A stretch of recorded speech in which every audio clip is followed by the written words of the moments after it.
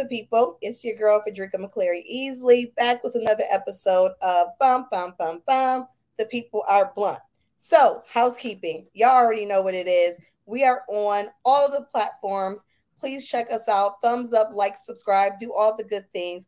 I actually read the comments. I actually respond to them and take them into consideration. So, if you take the time, I'm gonna take the time. Let's all make the time, okay? Secondly, the people's ecosystem. So, we have that merch, OG merch, because we're going to be coming out with some new designs. So, you want to go over and tap into that. Also, because we are still Schedule 1 federally. So, CBD is available wherever shipping is allowed. And these are our transdermal patches, which actually are pretty amazing. I have been using them during pregnancy for that lower back pain, and it has been making me feel oh so good.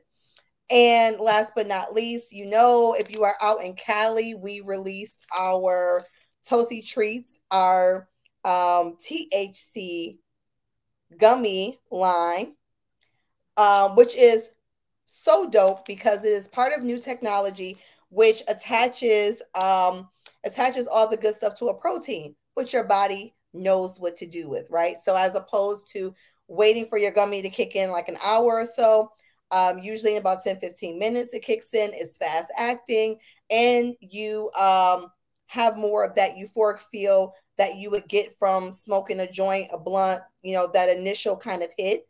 And it still lasts as long as an edible. So, and you keep more of the good stuff. So, if you are in Cali, look us up wherever you go to buy your treats. If you do not see Toasty Treats, ask them where it's at. Without further ado, all of that is taken care of. I got a guest, people. I got a guest, and I'm really excited about this because we are merging some worlds. We are merging some things that actually are fitting, but may not immediately come to mind. And so I want to introduce Jessica Caldwell to the space. How are you, sis? Hi, how are you? I I'm am good. good. If y'all hear something, they decided to mow the lawn at this time. So look, we've been in these pandemic streets for long enough, so we know what it is, and we're gonna move through it. So anyway, Jessica, thank you so much for being here and coming on to chop it up with the people. Before we dig in, please just introduce yourself. Tell us a little bit about who you are and where you at, where you be. I am Jessica Caldwell. I currently live in Brooklyn, New York. It's been my home off and on for almost 10 years, maybe a little longer actually. And I moved here, I guess about 10, 12 years ago to pursue a really like a passion of mine, which is interior design. And I landed here in the retail design industry, which was not something I had planned on. It was not something school had prepared me to be a part of. Mm. But I was lucky that one of my first professional jobs out of grad school was actually working at Tiffany and Company, so high-end luxury design. And then I moved on to a design firm that specialized in retail design and branding, and I learned so much that I still take with me today.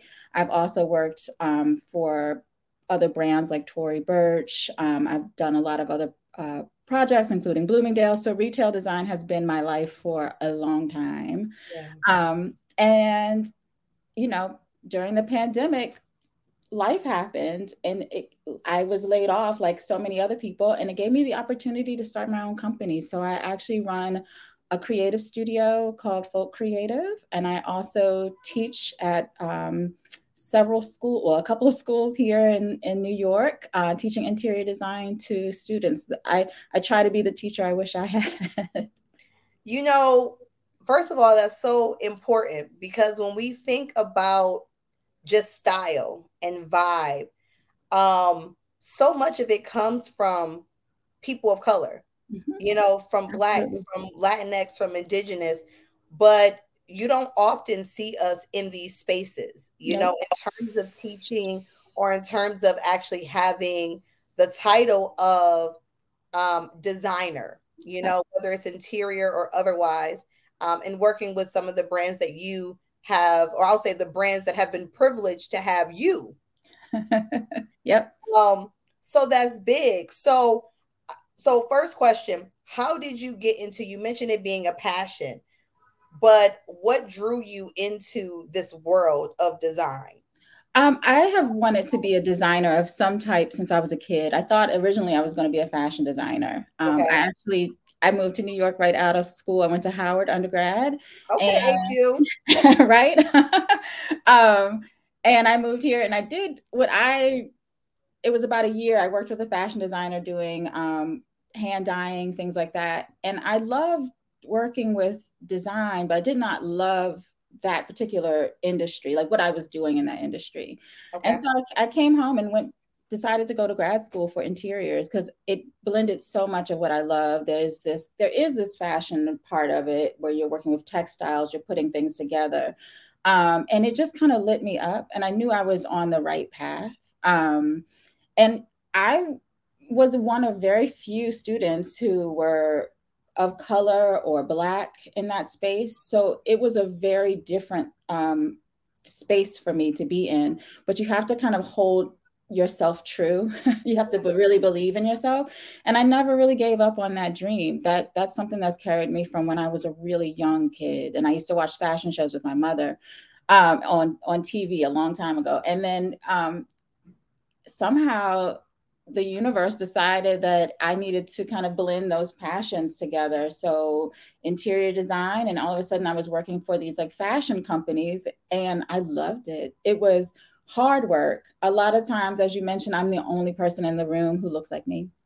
But again, I knew that going into it, and I just kind of held myself up as high as I could and did the best work I could. And it's been really rewarding. I think the most rewarding part right now is kind of running the show myself. But I couldn't have done that without all that preparation that I had all of these years. Yeah, I mean the adversity builds character, right? Yeah. We look forward to the day where we don't have to have as much character built, but I mean, all of these things, right? It's the journey, right? And so Yeah. all of these things have prepared you. Why do you think that is, though, in terms of often you being the only person in a space, or even um, education wise, you're teaching, and so what your student makeup looks like and what it looked like when you were actually a student, like why do you think there's still that lack there of us being in the space when like we got it? I think creative fields are really, there's no guarantee, right? If you go to school to become a doctor, or you're studying science and effort to become a doctor, that's the end result, and you kind of know what that's going to look like. Creative careers are, you don't know what they look like. I could not have predicted anything in my career except for what was propelling me to move forward. So I think it's a risk to find yourself in school for design. I'm lucky. I had really supportive parents who actually also had kind of atypical careers. My dad was a meteorologist. My mother was a graphic designer. So I was already kind of propelled to kind of go in that way and down that path. Yeah. But I think I had not seen so many creatives in my life until I was actually at Howard University. So and then when I left, I got a realistic view of what the world looked like. And like I said, it was a lot of times it was just me in it. And I wish there were more students that look like me in class. That honestly, there's not a lot of difference between what I experienced in grad school and what I experience as a teacher now. The only difference is I'm in the classroom leading it. And I think those little steps make a huge difference. And you give some visibility, and those students who are in your class of whatever race or creed or whatever, they see you and know that either they're making the right decision or that they can talk to you, that they can talk to you about your experiences. They know you've been successful, so you become like a model for what that could possibly look like. And I think it's just kind of the opportunity for them to see me, I think is important. Yeah, and I think I would imagine opening the scope of where credit is given, in terms of where it's due. Mm-hmm. Because often um, there are things that I'm still finding out, right? You know what I mean? Like, Black History 365, but we have these moments where it's like you're learning about our contributions, um, and especially even in design, they're like women. I had no idea who were dressing the first ladies, and Right. who were, you know what I mean, Yeah. and who um, were very instrumental in the changes, those pivotal moments of like where shapes literally shifted, Yes. you know? I think So, I think what's important is just to even bring that up, that we're all still kind of learning. I still learn about the what we have done creatively, and I am, this is 20 years later. yeah, Um, and I love the fact that you mentioned those women who were creating like gowns for the first ladies or bridal wear, because like you mentioned before, they're setting the tone. We just didn't know, and we're there setting the tone, laying the foundation for what is hot, what is new, what is up and coming, and we've been setting it for generations. yeah, And it's nice because I don't often think of myself as being a part of that legacy, but in reality, I am, and my peers are. We're all a part of that, building on the foundation that those women and men have laid for us so long ago. yeah, yeah. And our energy that we bring into the space, a part of the energy piece is what connected you and I. Yes. Because one of the things that I've been noticing is and looking at consumption lounges, or in looking at retail spaces, Mhm. specifically in the cannabis industry, you had so many that mirror your Apple store, Yes. especially when you're looking at medical, right? Medical dispensaries, but they're so stoic, Yep. and they are so cookie cutter, a lot of them, Mhm. and without that vibe. And it caused me to start digging into, well, like, who's designing these spaces? If Yeah. there was color, it was more like that, kind of like Margaritaville, like that, you know Yeah. what I'm saying, that Yeah. like Yeah. cartoonish or just really extra kind of thing. Right. And from doing research, there was one that stuck out with Kika Keith. Shout out to Gorilla X over in Cali, Crenshaw. Mhm. But I learned that she specifically used a black woman to design her space. And in looking at it, it was like, oh, Yeah. yeah, of course she did. You know what I It, mean? Like, it I makes can sense. I can feel it. You know what Yeah. I mean? Like, it Yeah. feels different. So, that's what kind of led me to you in terms of, well, what are your thoughts, and in terms of design and getting into cannabis? Oh my gosh, I have so many. I think you make a good point about how some of those spaces look, and they are medicinal. There's like they feel a little bit more lab like, almost science led. And I think that there's a part of that is important. Um, I think the idea behind a lot of this design is that you're trying to make something that seems at one time that was illegal and illicit seem like it's above par, like it's okay. And I think the first way to do that is to make it feel like something that is that we know and that we're familiar with, an Apple store. We know we're going to walk in there, somebody's going to be there to help us and then talk to us about the product, even though it may not be able to be displayed in a way that we can actually touch it and feel it, right? um, I think what we haven't, and I think you see a lot more of that in Cali. You'll see a little bit more creativity coming along, I think, in California. Mhm. Um, but I think what we haven't seen is something that feels like a space you really that is welcoming and enveloping, with the exception of a few, um, or that look like us, or that represent the people that all of this, making cannabis legal is supposed to help.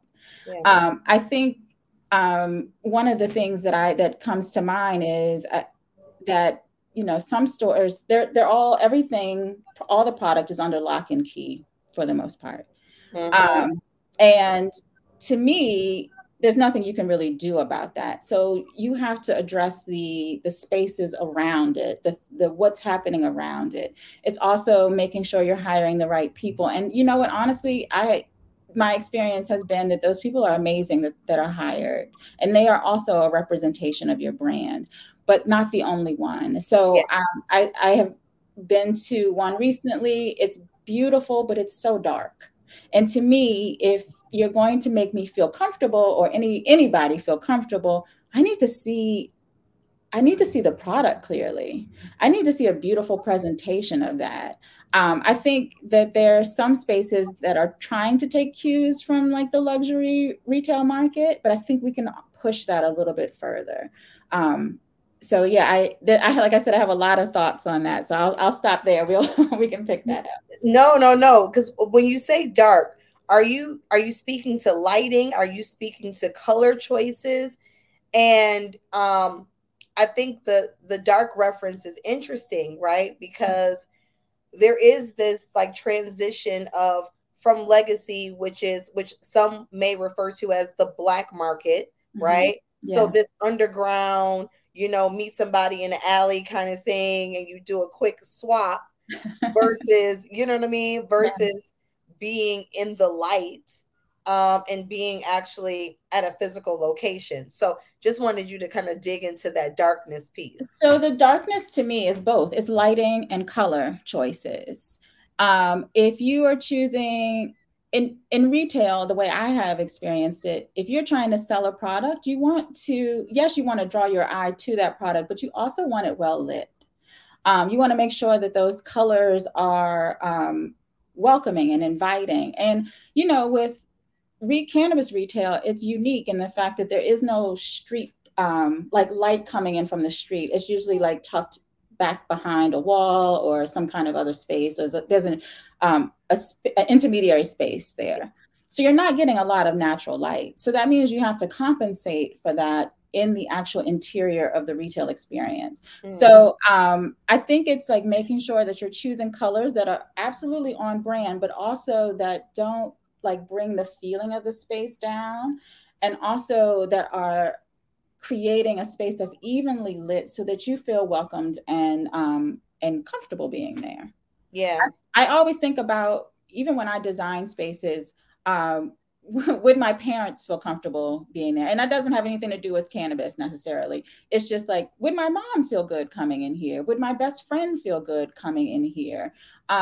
Would, like, I don't know, a boyfriend or a partner feel good coming in here?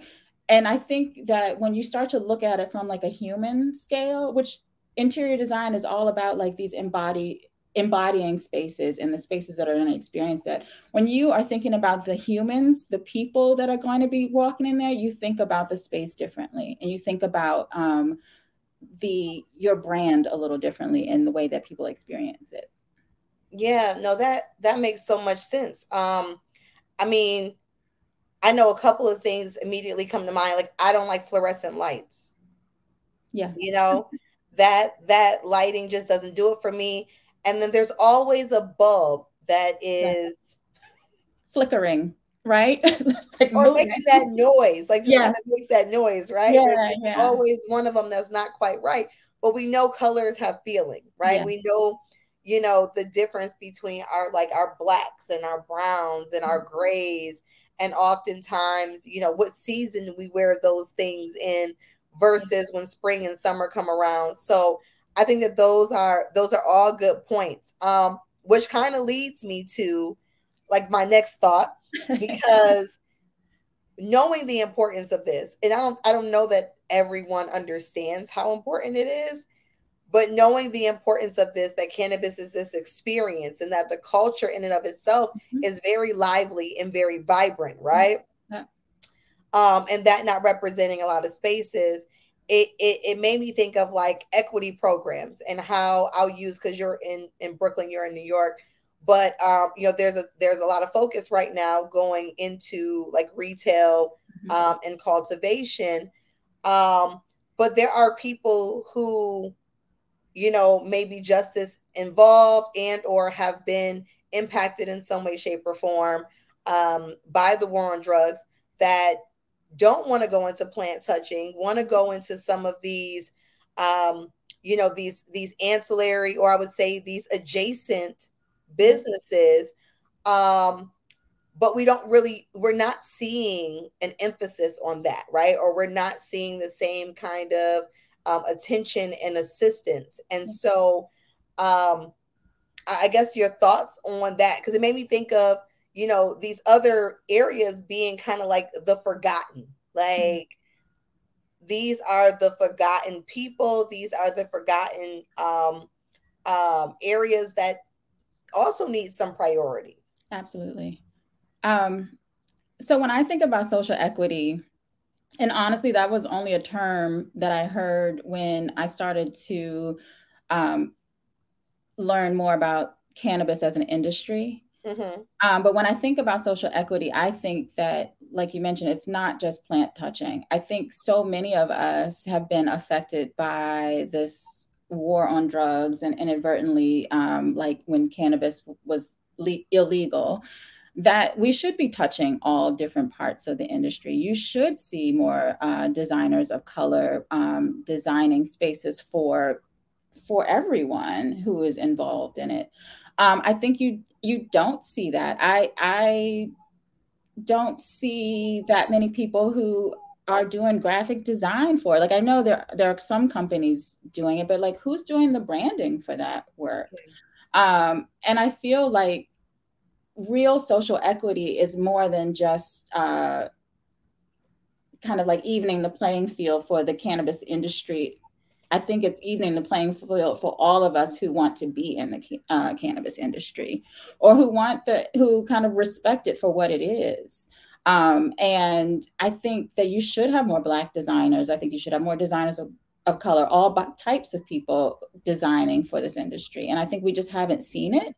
I think we haven't seen our governments, mostly local governments, kind of helping us figure out how to get to the table.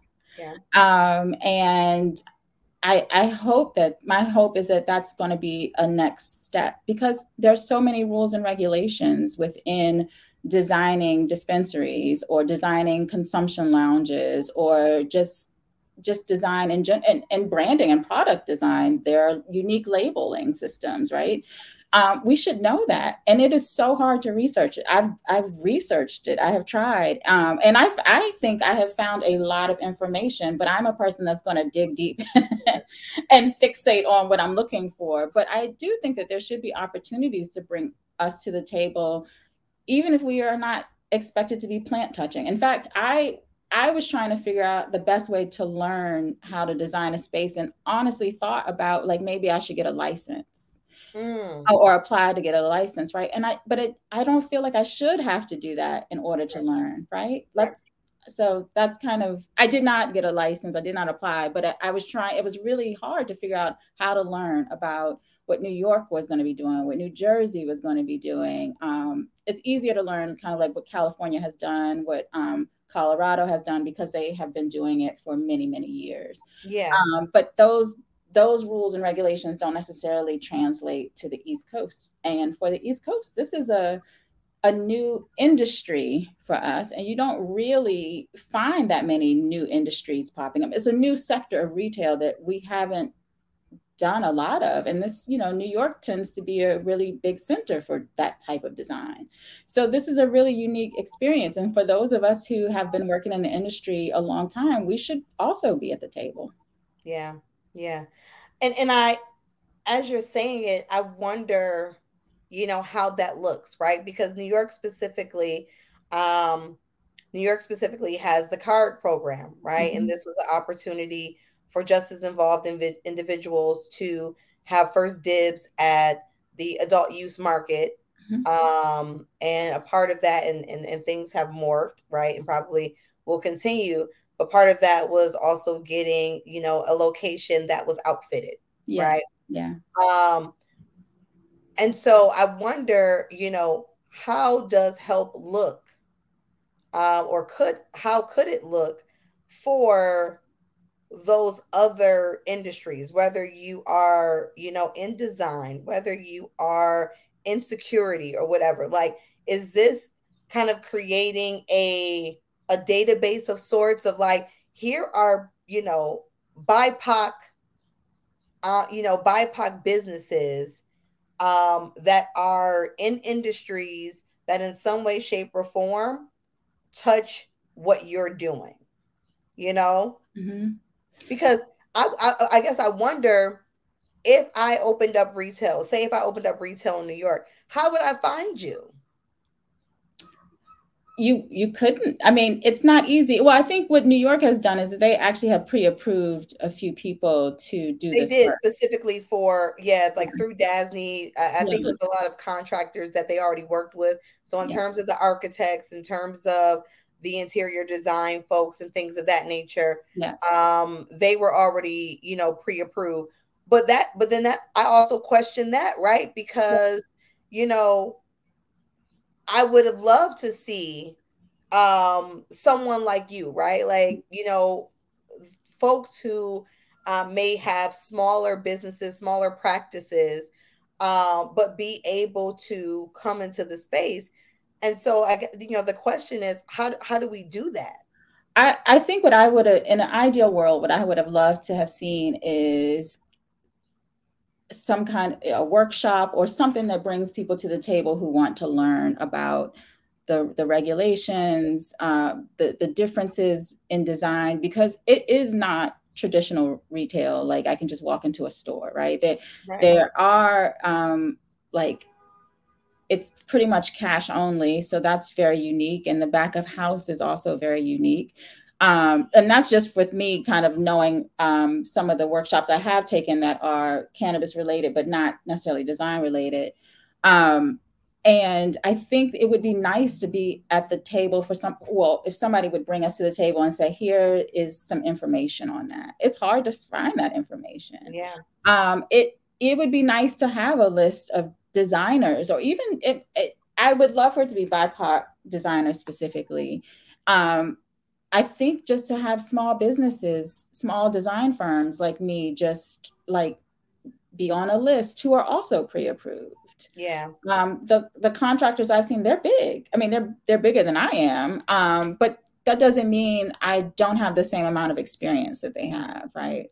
So I think what I would have loved to see are some of those, some kind of sponsored workshop that does tell me about like what goes into designing a dispensary. A lot of what I've learned has just been like digging deep online, asking people, going to other workshops, learning about social equity programs and asking people there. And I think that's a smart way to do it. But I think that it doesn't have to be hard in addition to being smart. There can be a place for all of us to be a part of the industry. And I think the other part of that is like, just because you bring us to the table and we're well informed doesn't mean everybody is going to want to do those projects. Some people are going to go and say, oh, you know what, that's a lot of work. And some of us are going to be like, it's a lot of work, but I think I'm down to learn. But I think that there's some steps that would be great to bring more people to the table. And workshopping is just one of them. Yeah. Yeah. Or even a call. Like I don't remember even seeing a public pre-approval call or like apply here. And I think I'm pretty I'm pretty savvy about following that line of thinking and stuff. So No, yeah. I mean, I think what I'm taking is that there needs to be a calling in yeah. and allowing folks to opt in or opt out, but at least have the opportunity. And for there not to be this assumption that, that quality or expertise or any of that is associated with size, Yeah. you know? I think the other part of it is, even if you bring us to the table, I think the other part is informing those small businesses who are going to be plant touching how much square footage they're going to need to be a retail space or to be a lounge, because that's also very unique. And I think if we're at the table together, then we're also learning together. We're building relationships together, but that Yeah. just hasn't happened yet. And you know, okay, that just made me think of because there are things that you as a designer that you're going to think about that our regulators are not thinking about, that retail operators or whatever place they fall on the supply chain, right? That they may not think about, Mhm. right? So even in the design, kind of phase, like before work is actually done, it's having those conversations, having access to people such as yourself to have conversations um about those particulars, Yeah. right? Which can totally change, layout, and totally change how they may want to go about some things just because they're not thinking about it. I think about, I'm not a visual merchandiser per se, but I definitely go into retail spaces thinking about how things are merchandised and where they're put, where they are in the store and how they're laid out. I, Yeah. I, it used to be a joke with my friends that they thought that I was coming over to judge their homes, and I was not, because I did not care. But if I go into a store, oh, I'm judging any type of retail. I judge. I I'm would be harsh. I would be the friend that's like, girl, come judge. Listen, this is the couch I'm thinking about. What you think? I'm happy to help, but look, if you go experience your friend's home, you just kind of want to be with them, right? But if Yeah. I go to a store and I'm spending my money Yes. that I worked really hard for, I want things to be as perfect as they can be. Yeah. So I go in and I look at the fixtures that they have, and the lighting and the color, and like, is there a space for me to sit, or like those kind of things, which I think if you're just kind of like designing a space, you don't necessarily, and you're coming to market and thinking about your space as a cannabis retailer, you might not think about those things. You might not think about like where you want to put a particular product in relation. What does your store feel like? Is there something that can make you feel comfortable here? Can I sit somewhere and talk to Yeah. somebody? That kind of thing. Yeah. And what's the return on investment? Because I know in Right. terms of homes, right? Like, look, a lot of times, these operators have limited budgets. Yes. So it is hard out here, um, in these fundraising streets, in terms of these capital. And that's not just cannabis. That's everywhere. All Yeah. that's everywhere, right? So like everywhere, everyone is working with these limited amount of funds, and they're trying to figure out, what all do I have to do versus what I may want to do, and and what makes the most sense, and how do I prioritize. But I think about, what you just said made me think about, homes, because we know that if you're going to reinvest in your home, there are some things that can price you out of your neighborhood. There are some Mhm. things that you'll definitely get that like resale value. So like everyone knows, doing kitchens and bathrooms, Right. Yeah. it's always like a Do it. thumbs up. Yeah. Yeah. In terms of the retail space, this is not something I'm familiar with. In terms of the retail space, though, is there a same kind of rule that applies in terms of like this little bit here, like just doing, like changing this or making this a certain way can make a world of difference? I think you want to. I don't know this is the exact answer, but I think what comes to mind is making sure that everything within a consumer's eye level is aesthetically pleasing. That could be the wall. That could be, most people look down. It could be the floor. It could be your fixtures, things that people really do interact with. at kind of like your eye level Okay. seem really important to me. I mean, I think that's why I'm always surprised at the design, the fixture designs. I think that's why you see so many of these kind of like long table Apple Store kind of things, because I think it's simple and easy. It's not exactly exciting to see or fancy in a way, but it definitely kind of like keeps your eye at a certain level the whole time.